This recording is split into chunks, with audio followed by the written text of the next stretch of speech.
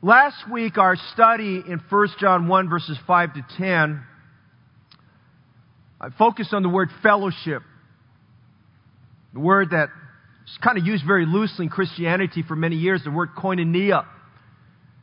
And the word fellowship, if you remember, I mentioned that it has a very broad meaning, but very, very, very sweet meaning, very good meaning. It's translated fellowship. It's translated communion. Paul translates it in Philippians 4. It's communicating. He does that also there in Galatians chapter 6 about communicating, about giving of our offerings. The word communicate is expressing our appreciation, our thankfulness, the giving of our offerings. That's a good Bible word. It's a good Bible word to describe the giving of our offerings. We're communicating. And I spoke last week about the requirements of fellowship, the rupture of fellowship, the repentance in fellowship. And then we use that as a segue to get into the receiving in fellowship by taking the Lord's table. Now tonight we are taking entire section, 7 verses for our study. As we get into it, I want to give you some thoughts in this introduction that I hope you'll take some notes on. There are 3 key thoughts we're going to find in this passage of Scripture. Thought number 1 I want you to notice is chapter 2, verse 1, the recurring number of times that John is going to use this phrase, my little children. Now there's what I call breaking points or identifiers in the Scripture that help us to understand a profound meaning. And anything we read in Scripture is very profound for us. It's the Word of God. You find this used in chapter 2, verse 1, chapter 2, verses 12 and 13. In fact, actually, in chapter 2, we find it used 5 times. It's used a total of 10 times, my little children. The second thought I want you to think about tonight is where he makes that phrase again. You'll notice here in chapter 2, verse 1, same phrase he uses in chapter 1, verse 5. He says, these things write I unto you. Now that's a breaking point as we go through 1 John to remind us he gives us a specific reason why he wrote the Scriptures. Why the Holy Spirit of God gave him those words, and he was led by the Spirit of God. And he says, these things write unto you. Now he could physically be with them, but he had to write to them. Now today in our modern society, I've always wondered if God was to give us His Word in today's modern society, how would He do that? Would He do it in writing? I think He would. But would He also maybe have sent the apostle to these congregations and not only just have written it to them, but He probably would have taken the parchment out and opened it up and would have read it to them and preached right out of there to them. I'm not really sure, but I kind of wonder as we think about this, there's a great deal of importance behind that phrase. These things have I written unto you. These things write I unto you. There's a third phrase there, a third thought, and that's kind of what we're going to revolve our study in tonight. The topical emphasis this evening, you start with verse 6 or 7, is the word sin. The word sin is found repeatedly from chapter 1, verse 7 through chapter 2, verse 2. He wants our attention. There's an entire, in systematic theology, there's an entire section devoted to what we call the doctrine of hamartiology, the doctrine of sin. Now, if you study this the way the Holy Spirit inspired the writers, it changes your life. You'll be kind of like Isaiah did. You'll have an Isaiah chapter 6 moment where you'll realize that you're a man undone with unclean lips, and you'll say, Lord, woe is unto me. You cannot study the subject of sin and the doctrine of sin without realizing how sinful we are.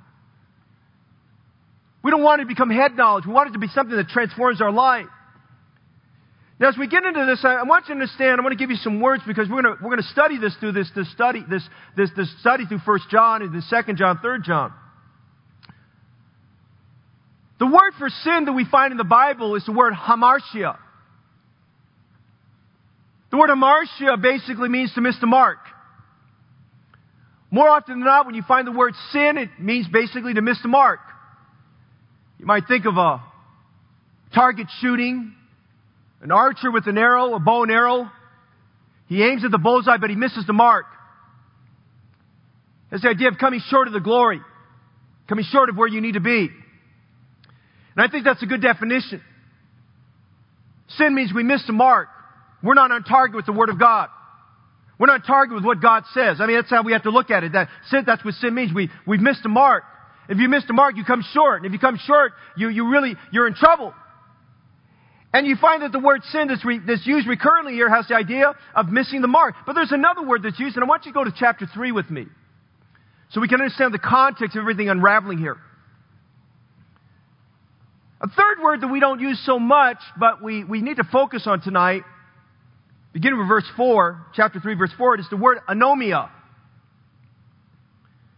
In chapter 3, verse 4, John said this. Listen very carefully. If you have your scriptures, then please read it. Whosoever committeth sin transgresses also the law. Now watch this. John is giving a very amplified definition of sin right there. Whosoever hamartia, misses the mark, also anomias, transgresses or breaks the law. Now that's pretty powerful. God is saying there, and let me finish the verse. He says, whosoever committed sin transgresses also the law. For sin, now notice the definition, this is God defining sin to us. Hamartia, for sin, hamartia is the transgression of law. Sin, hamartia is anomia. Literally means you're a lawbreaker. You've broken the law. The word transgression could mean that. It means you've crossed the forbidden line. You've broken the law.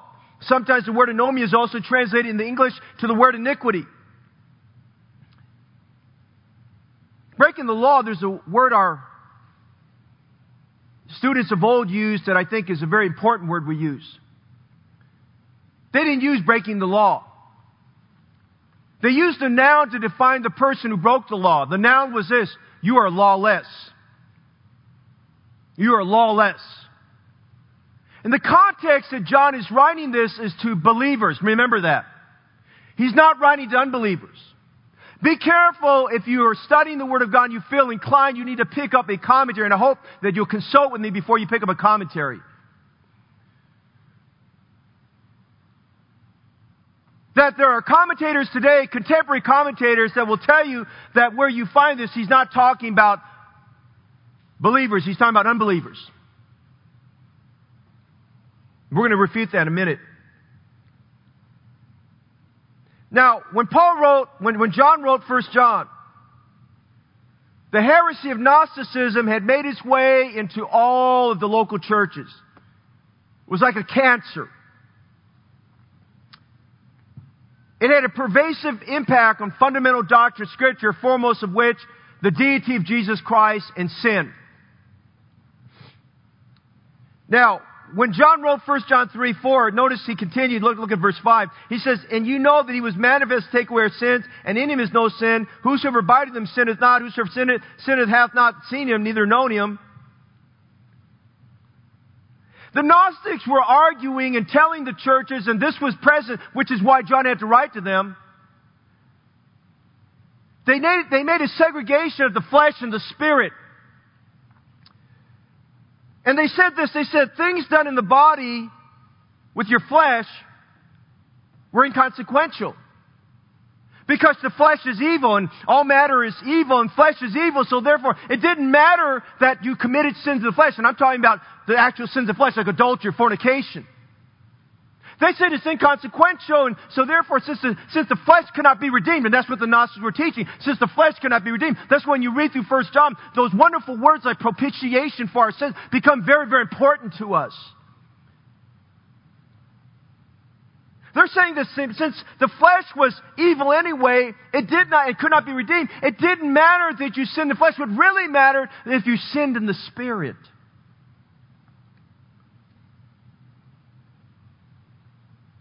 In Gnosticism, if you study the historical aspect of it, Gnosticism led those who fell into its doctrinal and heretical teaching become licentious in their living.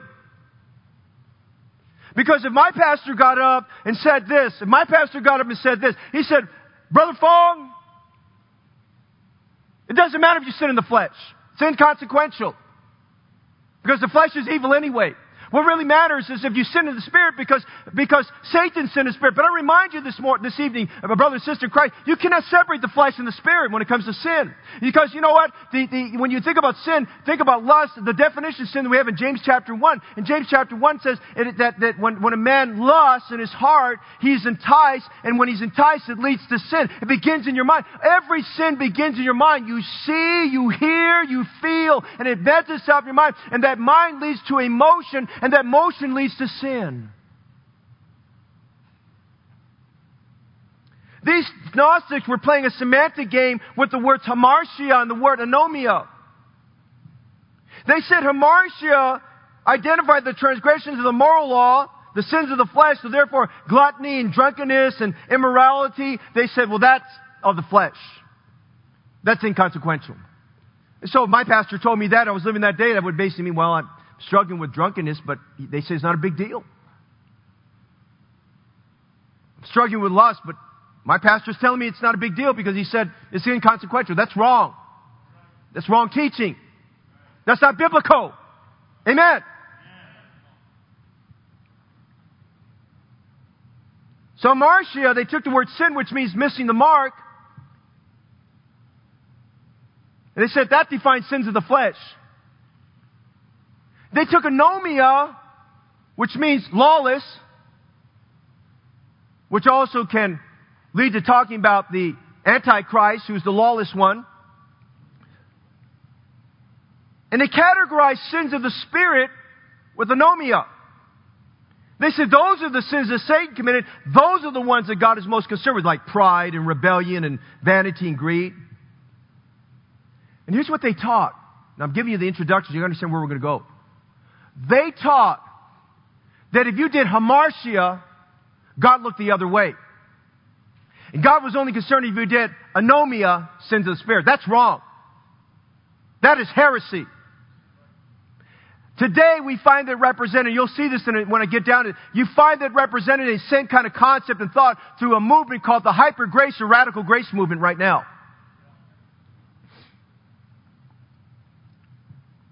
I'm not going to get into all the definitions, but I'll give you some thoughts here. If you go to James chapter 1 verses 14 to 15, and Jeremiah chapter 7 verse 24, you cannot separate the flesh and the Spirit.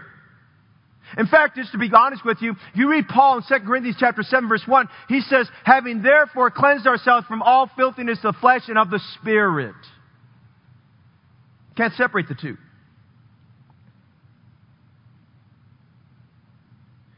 It does not matter to God if the sin is in the flesh or the sin is Spirit. It doesn't separate you. It's still sin before God. It's still sin before a holy God. If God says don't do anything with it, God says it's sin, it's sin. Amen? But what they did was they started to categorize sins and lessen sins, and they got these people who are living in gross sins not to really recognize the importance of having a right relationship with God and being clean. Listen, brother and sister Christ, it's vitally important in this day and age where there's hyper grace and radical grace teaching and where grace is taken to extreme. God never meant it. By the way, you can understand what grace is all about because the Bible says in Titus chapter 2 that the grace of God which bringeth salvation has appeared to all men, teaching us that denying ungodly lust, that we should live soberly, righteously, and godly before God in His present world. I mean, God, and over there in Titus chapter 2, God defines what grace is. God sets boundaries around it. Through grace. Grace doesn't allow us to sin, give us a license to sin and do whatever we want. That's not what grace is about.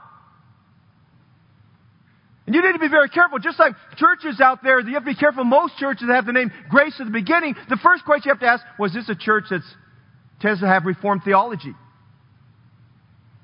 I mean, my radar screen, the red flags go up my radar screen that you say you're Grace Baptist. My first question is, well, where do you stand on Reformed theology?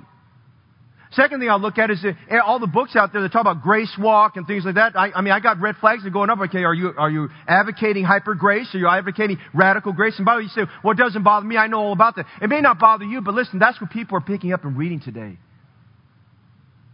You have to understand, outside of Heritage Baptist Church, there are millions of other Christians looking for literature. They're not spending time in the Word of God. They want to find out what the favorite author of the day is, so they're reading him, and they get all caught up with these things. Listen, they haven't learned to discern the Word of God. Listen, the Bible tells us to study to show thyself approved unto God, a workman that needeth not to be ashamed, rightly dividing the word of truth.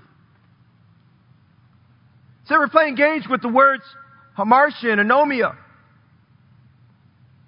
And as we look at 1 John, John is setting the tone of understanding we must define sin and see sin as a holy and righteous God sees sin. Pure and simple as that. If we could see our sin as God sees our sin, listen, we would experience revival every day. We would experience revival every moment. We'd experience revival in our prayer time. If we could just see our sin the way God sees sin, we can experience and see our sin as Isaiah did in Isaiah chapter 6. We would understand more about the holiness of God that we don't understand right now. I want you to see several things about our passage of Scripture tonight as we consider sin, this matter of any man's sin. Notice, number one, we see the absolute concerning sin. The absolute, excuse me. In chapter 1, verse 5, it says, "This then is the message which we have heard of Him and declare unto you that God is light and in Him is no darkness at all." Now, as we look at sin, we cannot start with sin. We must start with God. Absolute. God is light. That means God is holy. God is all truth. God is pure. He's the Father of lights in whom there's no variableness, neither shadow of turning. There's no changing about the fact. God is not a light that where the switch goes on and off. He is light all the time. He's the light that lights up the new heaven and the new earth. He's light all the time. He's holy all the time. He's pure all the time. Before John got into talking about sin, he got into talking about God and that God is absolute. Listen, if we would spend more time talking about God and God in His presence, listen, we would hate sin and we would shun sin because why? We're growing in love towards our God and our Savior. God's essence is light. He's absolute light. God's effulgence is light. He is the brightness and the glory of heaven. God's essential is light. He gives light to all that are in darkness. And I love what it says here in chapter 1, verse 5 in this absolute. There is absolutely no darkness in God at all. Now, thank God we've got lights on here in the Heritage Center. As soon as this service is done, we're going to wind up things and sanitize things. We're going to turn off the lights, and it's going to be pretty dark in here. But thank God, God is light all the time. He's holy all the time. There's no darkness in Him. He always has been light. That's His glory and magnificence. Listen, without light, we are without God. And without God, we are without light. Amen? We see the absolute. But notice number 2 tonight. Notice the abomination. Chapter 1, verse 6. We say we have fellowship with Him and walk in darkness. We lie and do not the truth. Now, here in chapter 1, verse 6, He defines sin as walking in darkness. Beginning of verse 6 all the way to chapter 2, verse 2, He makes reference to sin. Remember, Gnostic teaching watered down sin. Said Hamartia, sins of Hamartia, God looked the other way. The sins of Anomia was what God was more concerned with. Let me remind you this evening, before a holy and righteous God, sin is an abomination before God. Sin is what sent Jesus, why God sent Jesus to die on the cross for our sins. God hates sin. These 6 things that the Lord hates, yea, 7 are an abomination before Him. The theme of the book of Leviticus is holiness. We get up there to chapters 16, 17, 18. We read about all the things that are an abomination before God. And by the way, they were not just an abomination then, they're still an abomination now. Amen. The Word of God hasn't changed. Politicians and those who are trying to take advantage of other special classes of group may want to redefine the words, but I'm going to tell you, the Word of God has not changed.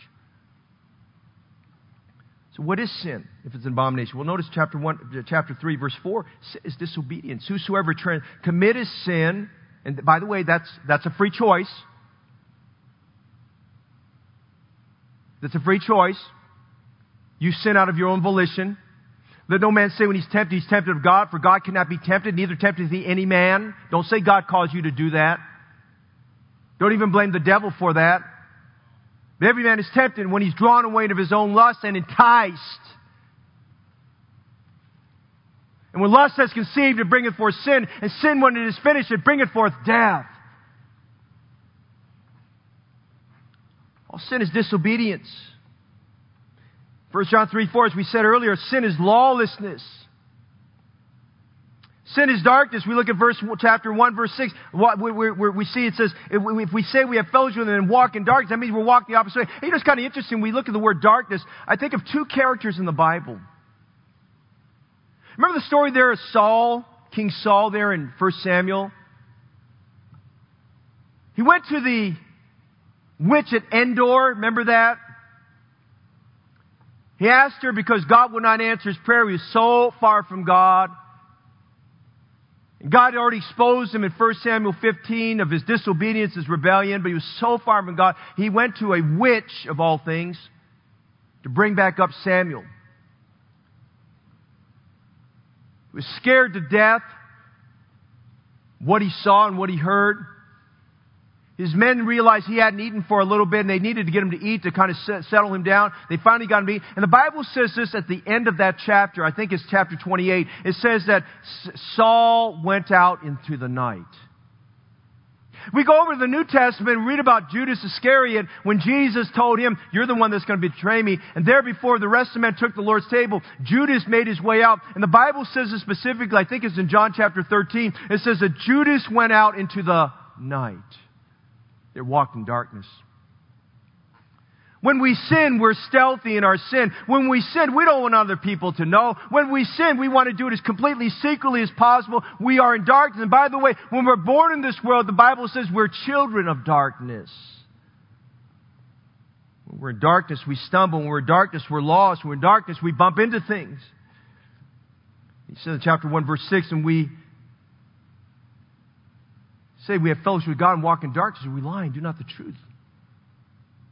Sin is disobedience. Sin is darkness. Sin is deceitful. Look at chapter 1, verse 8. We say we have no sin. We deceive ourselves and the truth is not in us. If we say we have no sin, I didn't do that. I didn't say that. I didn't go there. We say we have no sin. Think with Adam and Eve. What's the first thing they did? The glory that shielded their bodies was removed. They went from innocence to having realized they had a conscience. They looked at each other and said, "We're naked," and shame came upon them. There ought to be shame when you sin. Amen? First thing they did, they covered themselves up with leaves. They tried to cover up. "Adam, where are you?" We say we have no sin. We deceive ourselves. Think about King Saul and Agag. "Oh yeah, Samuel, I did what the Lord told me to do. I slayed his enemies." Samuel said, "Wait a minute. It's the bleating of the sheep, the lowing of the cows that I hear. You didn't kill them." "Oh, but I did what God told me." Or think about David and Bathsheba. Word picked up of David's scandal and all that David did. What an embarrassing situation. But David was living in denial. He was deceiving himself. He thought that he got away with it. And Bathsheba's pregnant and she's barren. She's great with child. And he thought he could get away with it till the day came that Nathan the prophet came and he gave him a parable that got him incited and got him incensed and very angry. He says, just as that man did that little lamb, so should be to him. And then Nathan looked at him, pointed his bony finger and he says, "Thou art the man." You ever think about this? The sins of other people we get most angry about are probably because those are the sins in our life. Think about Ananias and Sapphira as a time of great giving.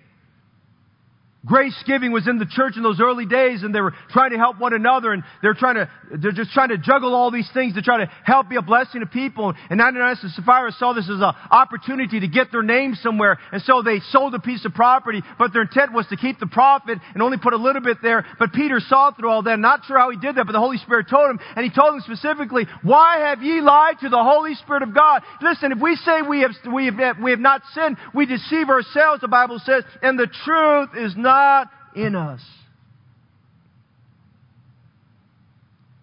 That's one bad thing, to lie to people. But to be at a place in our life we lie to ourselves and we're not bothered by that, that's pretty bad. Sin is deceitful. Look at chapter 1, verse 6 and 10. Verse 10 first. Sin is darkness. Sin is deceitful. Sin is disobedience. But notice verse 10. Sin is distortion. Distortion. If we say we have not sinned, we make him a liar and his word is not in us. Would you dare to call God a liar?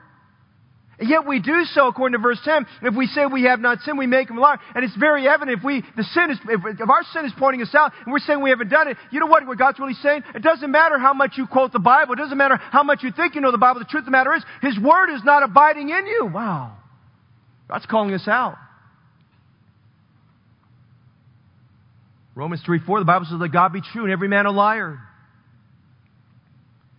1 John 1:10 is saying, we're telling God He's wrong and we're right. They're saying this evening, we see the abomination. These agnostics were not acknowledging their sin. They were playing with semantics. They were calling Hamartius sins one thing and Anomius sins another thing. And so this had permeated the church there that at Ephesus that John was writing to. And these believers, they were lacking conscience about their sin. They were not seeing their sin as God did. And he wanted them to understand you cannot separate the two. Sin is sin before God. But he wanted them to realize, I don't want you to be feeling down and out. And I don't want you to feel like that you're stuck in your sin. I don't want you feeling like God wants you to be a failure. He said there's a way out of this. And that way he gives us in 1 John 1:9. Notice 1 John 1:9, he gives us the acknowledgement. If we confess our sins, there's only one proper response when God calls out sin. We must confess our sins.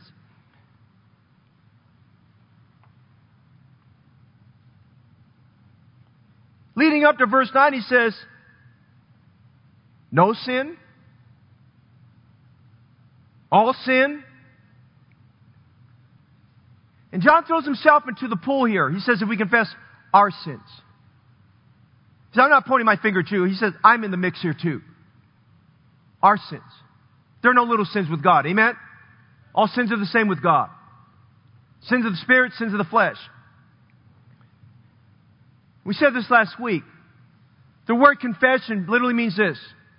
Agreeing with God with what He says about our sin. Alan, that's what you've done. Lord, I agree with you. You're exactly right. I don't hide from it. I make no excuses. Your word is spot on. You're spot on, Lord. It's conceding with God that we are guilty as charged.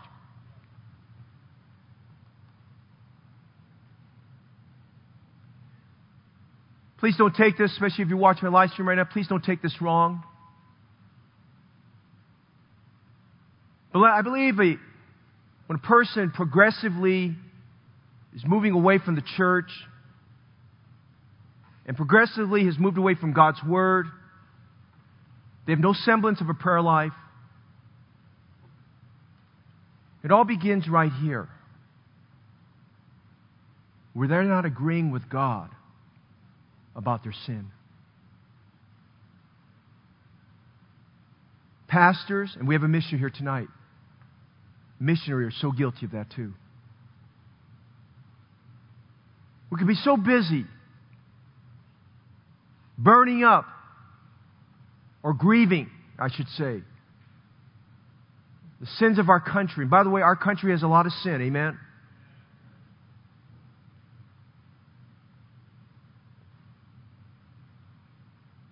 And Christians who battle with sin in their life, they have no victory over. We have a tendency to forget about us. And John said if we confess our sins, we agree with God. We concede that we're guilty as charged. I want you to notice something here in verse 9.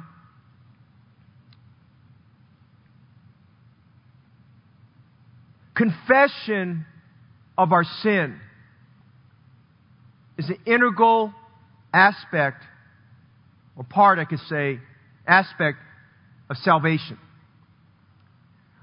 Romans 10:9, that if thou shalt confess with thy mouth the Lord Jesus, and believe in thy heart that God is raised from the dead. Now some would call this, they define this as forensic confession. To be saved, you've got to confess with your mouth. You can't get away from that. God, I agree with you. I am a sinner who needs to be saved. Brother Portillo, I'm in a place right now when I give the gospel to people, I ask them this. I say, you can see the Holy Spirit convicting. I ask them this. I say, now, are you going to really mean business with God? Will you tell God that you know you're a terrible sinner. By the way, we're all terrible sinners. Amen? We're so terrible, Jesus had to die for all of our sins. Amen? It's an integral part of getting saved. But confession doesn't stop there. Do you hear what I said? Confession doesn't stop there. Listen, we're going to go on with the daily walk with God, and we're going to find along the way, we're going to get our hands dirty and our feet dirty, and we're going to get our lives soiled, we're going to defile ourselves, and we've got to get this place where we realize confession is an automatic part of the Christian living. Forensic confession is when we get saved. Familial confession is realizing that there's confession is a part of everyday life. We realize that we should be so conscious in our life that we're moved to confessing that sin before God. Hyper Grace says that 1 John 1:9 only happens at conversion. They say that the we, which very clearly speaking about believers, they say the we is referring to unbelievers. They disregard we, they disregard our, they disregard little children in chapter 2 verse 1. They're totally disregarding, this is written to believers.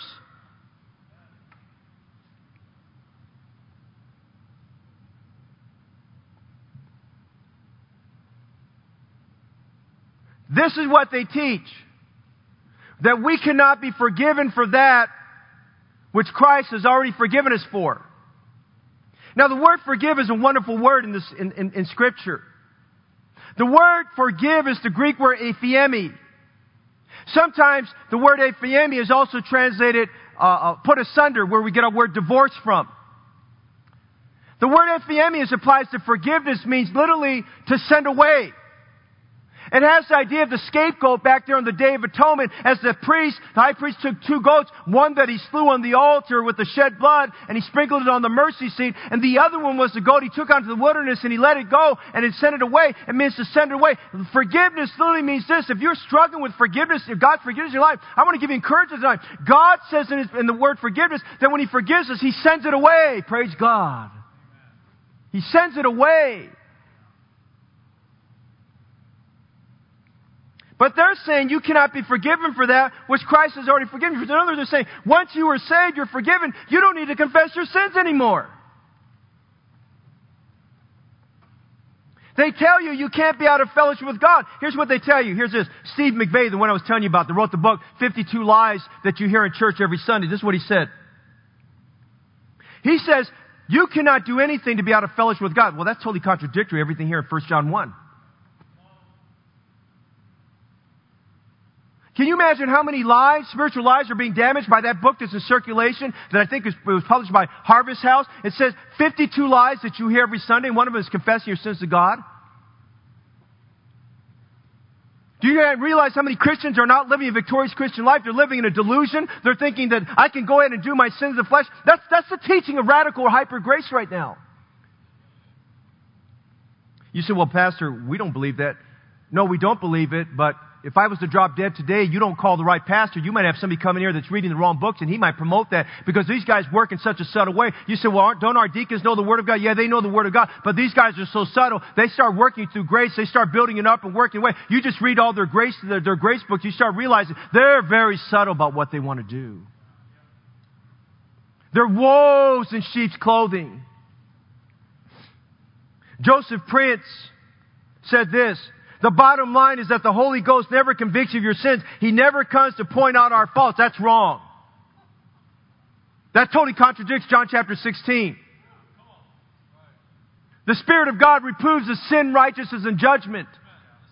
The sin because they believe not on me.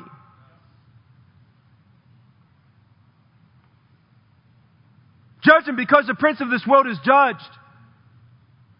And Joseph Prince and Steve McVeigh, these guys have these mega churches running the thousands of people. And let me tell you something tonight. The goal is not the growth. The goal is God. Amen. That doesn't mean we're not after growth.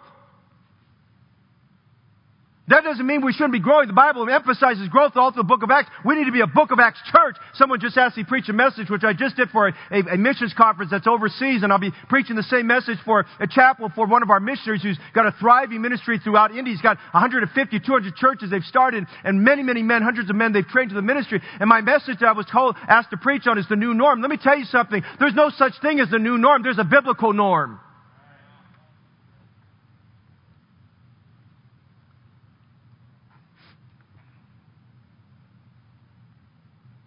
Joseph Prince, if you ever listen, man, he's a suave performer on the stage. My wife and I called on a family a few years ago, probably 3 years ago, maybe 2 even years ago. Very cordial family. The first one to greet me was a big, white, shaggy dog. Amen, you know. Dog was very friendly, got hair all over my clothing. It's okay, I'm not allergic to dog hair anyway, amen. Finally put the dog away, we sat down. Television's on. Husband is watching Joseph Prince. I think he's an Australian preacher. He's watching, or a Singaporean preacher. He's watching Joseph Prince go by. And man, I had red flags going up there. And we're trying to focus on the wife and trying to lead her to Christ. And finally I said, sir, I know you really like your program. Could you please turn that off? I got to tell you something more important than Joseph Prince. Amen.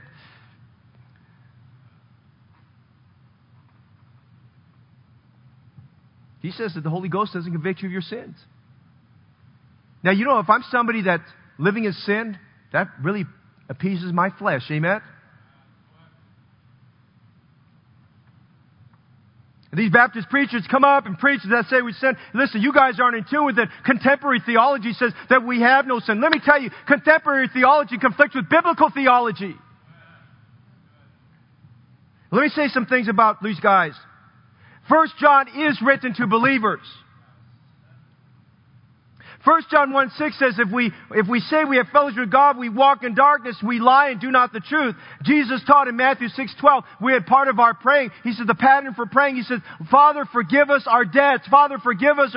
We're to pray for forgiveness of sins. Thank God we don't have to go through an earthly priest. Thank God we go through the high priest, the mediator between God and man, Jesus Christ himself. Amen? And beloved, I want to tell you, the Holy Ghost does convict of sin. Notice 1 John 1:9, it's an acknowledgement. We confess our sins to Him. And aren't you glad about this? Even it's repeated sins. Even if we feel like a failure in our sin. Even if it's a sin that we fail with. And sometimes we deal with people that are just struggling with sin. Hey, you know what's an encouragement? 1 John 1:9, it tells about the mercies of God. Listen, He is faithful. Amen? And He's just to send away or forgive our sins. Maybe I'm preaching to you tonight. You're going through some insecurities because you feel like God can't forgive me of this. Let me tell you, He's faithful and just to forgive your sins. And not only to forgive us, but He adds to that, and to cleanse us from all unrighteousness. How does He do the cleansing? Look at 1 John 1:7. The cleansing through the blood of Jesus Christ. That efficacious blood just keeps on cleansing, keeps on cleansing, keeps on cleansing. 1 John 1:7 says, and the blood of Jesus Christ, His Son, cleanses us from all sin. Praise God. All sin. Not hamartia or just anomia. All sin, my friend. So we see the absolute is God. We see the abomination of sin. We see the acknowledgement, confession of our sin. But notice the admonition in chapter 2, verse 1. In the admonition, notice chapter 2, verse 1, he says, my little children, these things write I unto you that you sin not. Now he called them little children. Why did he repeatedly call them little children? Because their faith was stunted. They were stunted.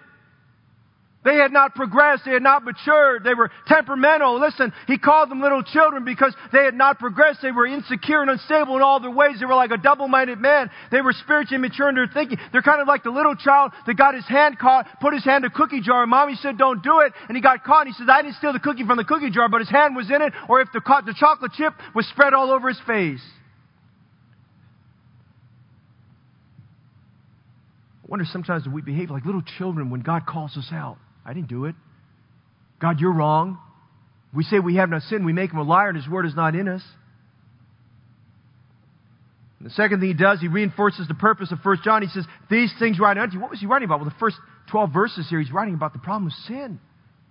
Because there were false teachers that had gotten to the church and were watering down sin, and they were doing a version of hyper-grace theology to these people there. But notice he said this in the admonition, my little children, these things are on you. And he summed it up this way. Here's the admonition, that you sin not.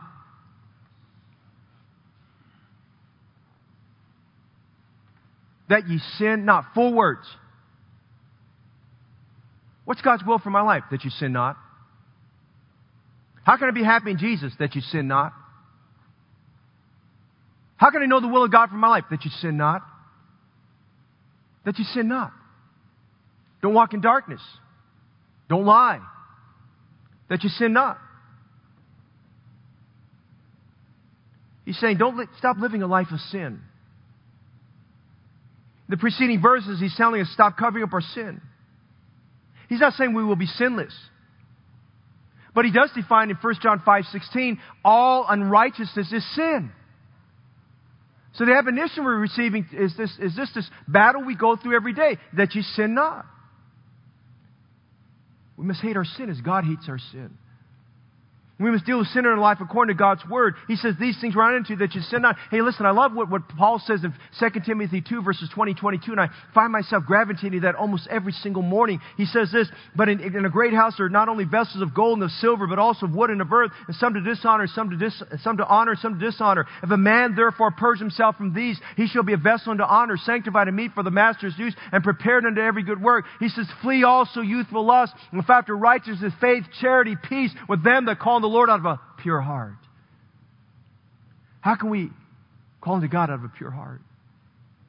Many years ago when I was, I think, a senior in college, in secular college, Brother Dwight Tomlinson, who's the founder of Barnabas 1040, pastored for many years here in California, both here up in Northern and Southern California. We had him as a camp speaker.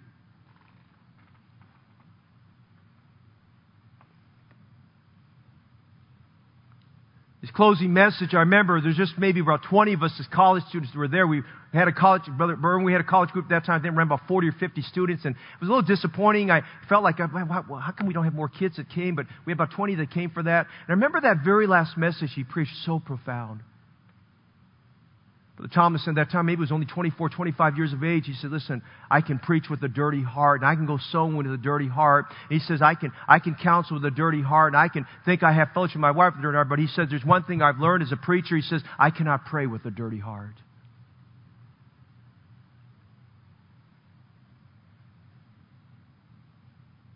These things right unto you that you sin not. I mean, God just makes a very definitive statement, just that you sin not.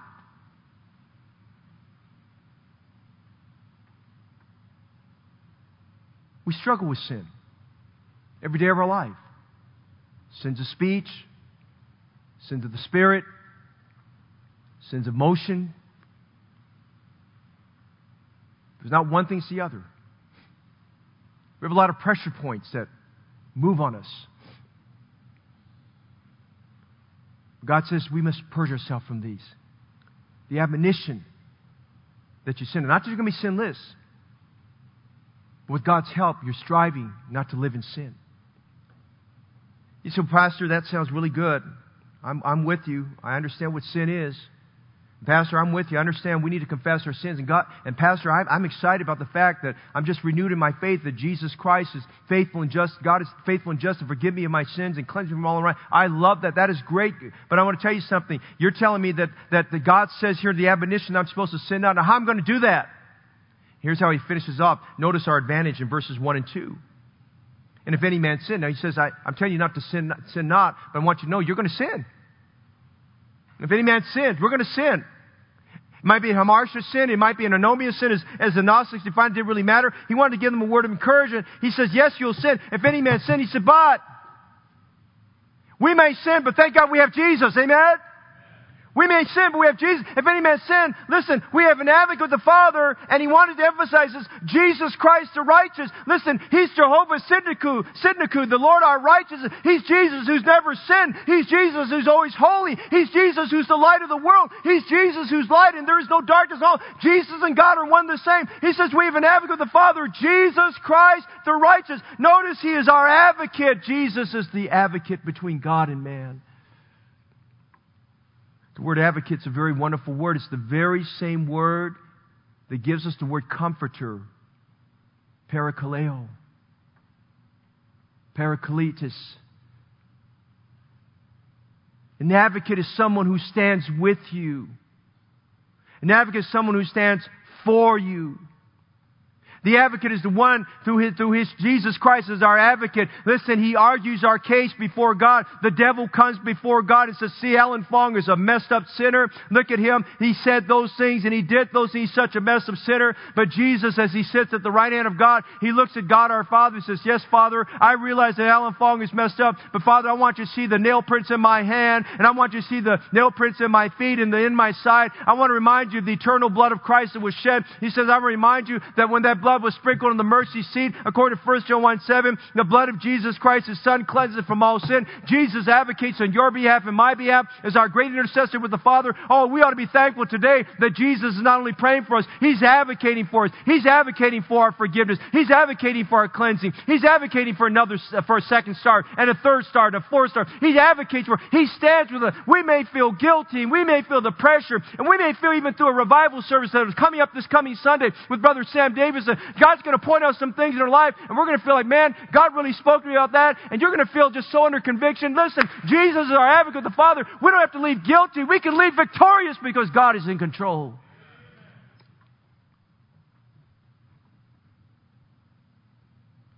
He's not Jesus Christ the sinner. He's Jesus Christ the righteous. He's not only our advocate. Notice in verse 2, His appeasement. How does He do that? He's the propitiation for our sins. Not for ours only, but also for the sins of the whole world. When churches started shifting in the late 80s, quickly, actually in the late 70s, of the usage of the King James Version of the Bible, they went to the NASB. And then, like wildfire, the NIV spread. And subtle teachers would pick on 1 John 2:2 and 1 John 4:10 because the word propitiation was found there. And this is what they would say. One of the reasons why we need a more simpler version of the Bible to understand is because people don't understand the word propitiation. Well, you know what? That's why you have a dictionary. Amen?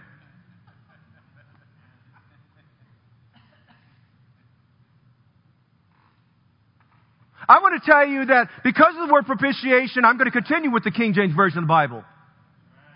Because the word propitiation is a rich word. It's a powerful word. It explains this. It has the meaning of a priest making an expiatory sacrifice for sin. You know what this means basically?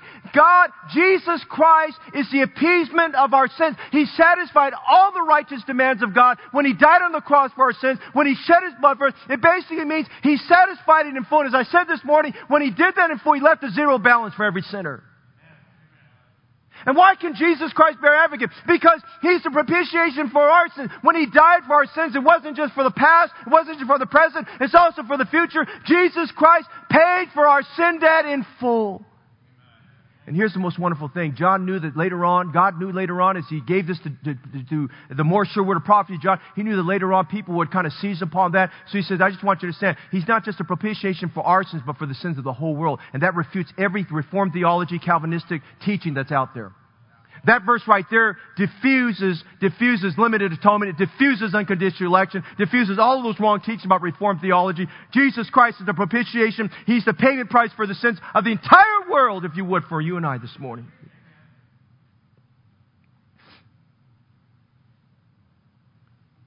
That's why Jesus can do that. We don't end on the note, well, I've got my sin and I'm on a guilt trip. We don't end on the note that I'm on a guilt trip because of sin. We end on the note that we are victorious in Jesus Christ. This is the victory that overcometh the world, even our faith. What is that victory? Jesus Christ is our advocate, the Father. Day in and day out, He's advocating for you and I. He's standing with and standing for us. And by His propitiation for our sins, He stands before a holy Father in heaven, shows the nail prints in His hands and His feet and in His side. He says, listen, you can forgive him, Father. You can forgive him. You can send the sins away. You can cleanse him because of what I did for him on the cross.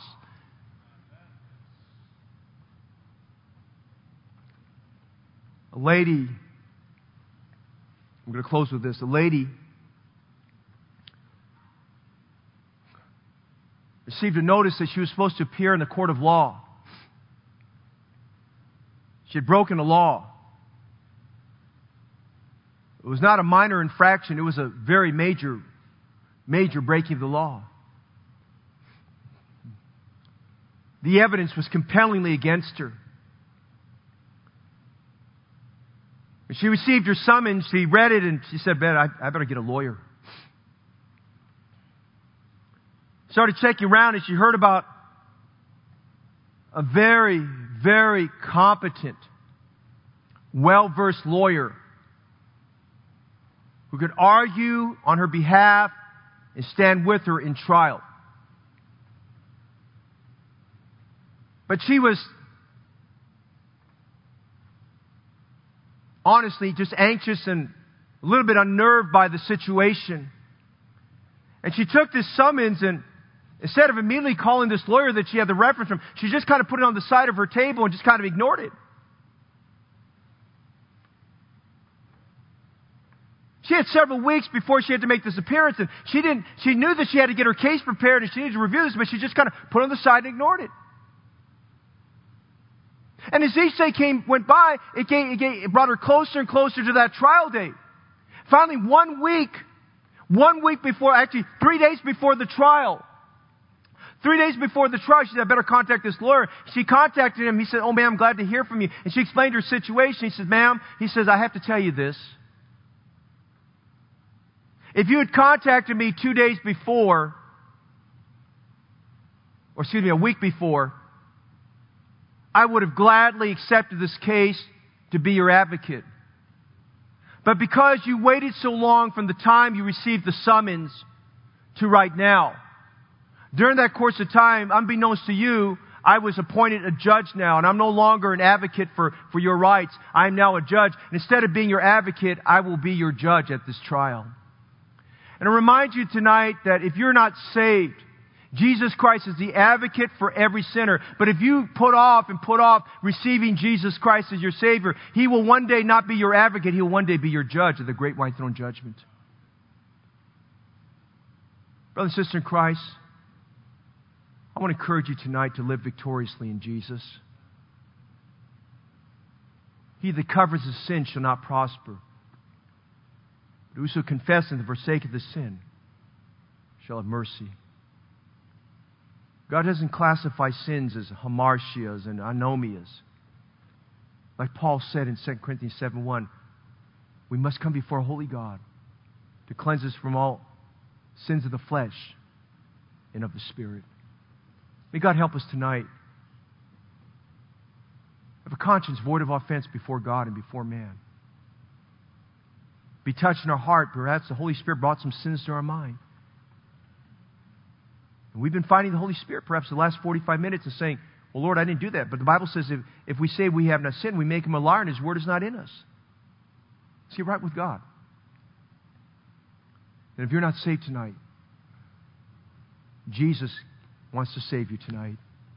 He's faithful and just to forgive your sins.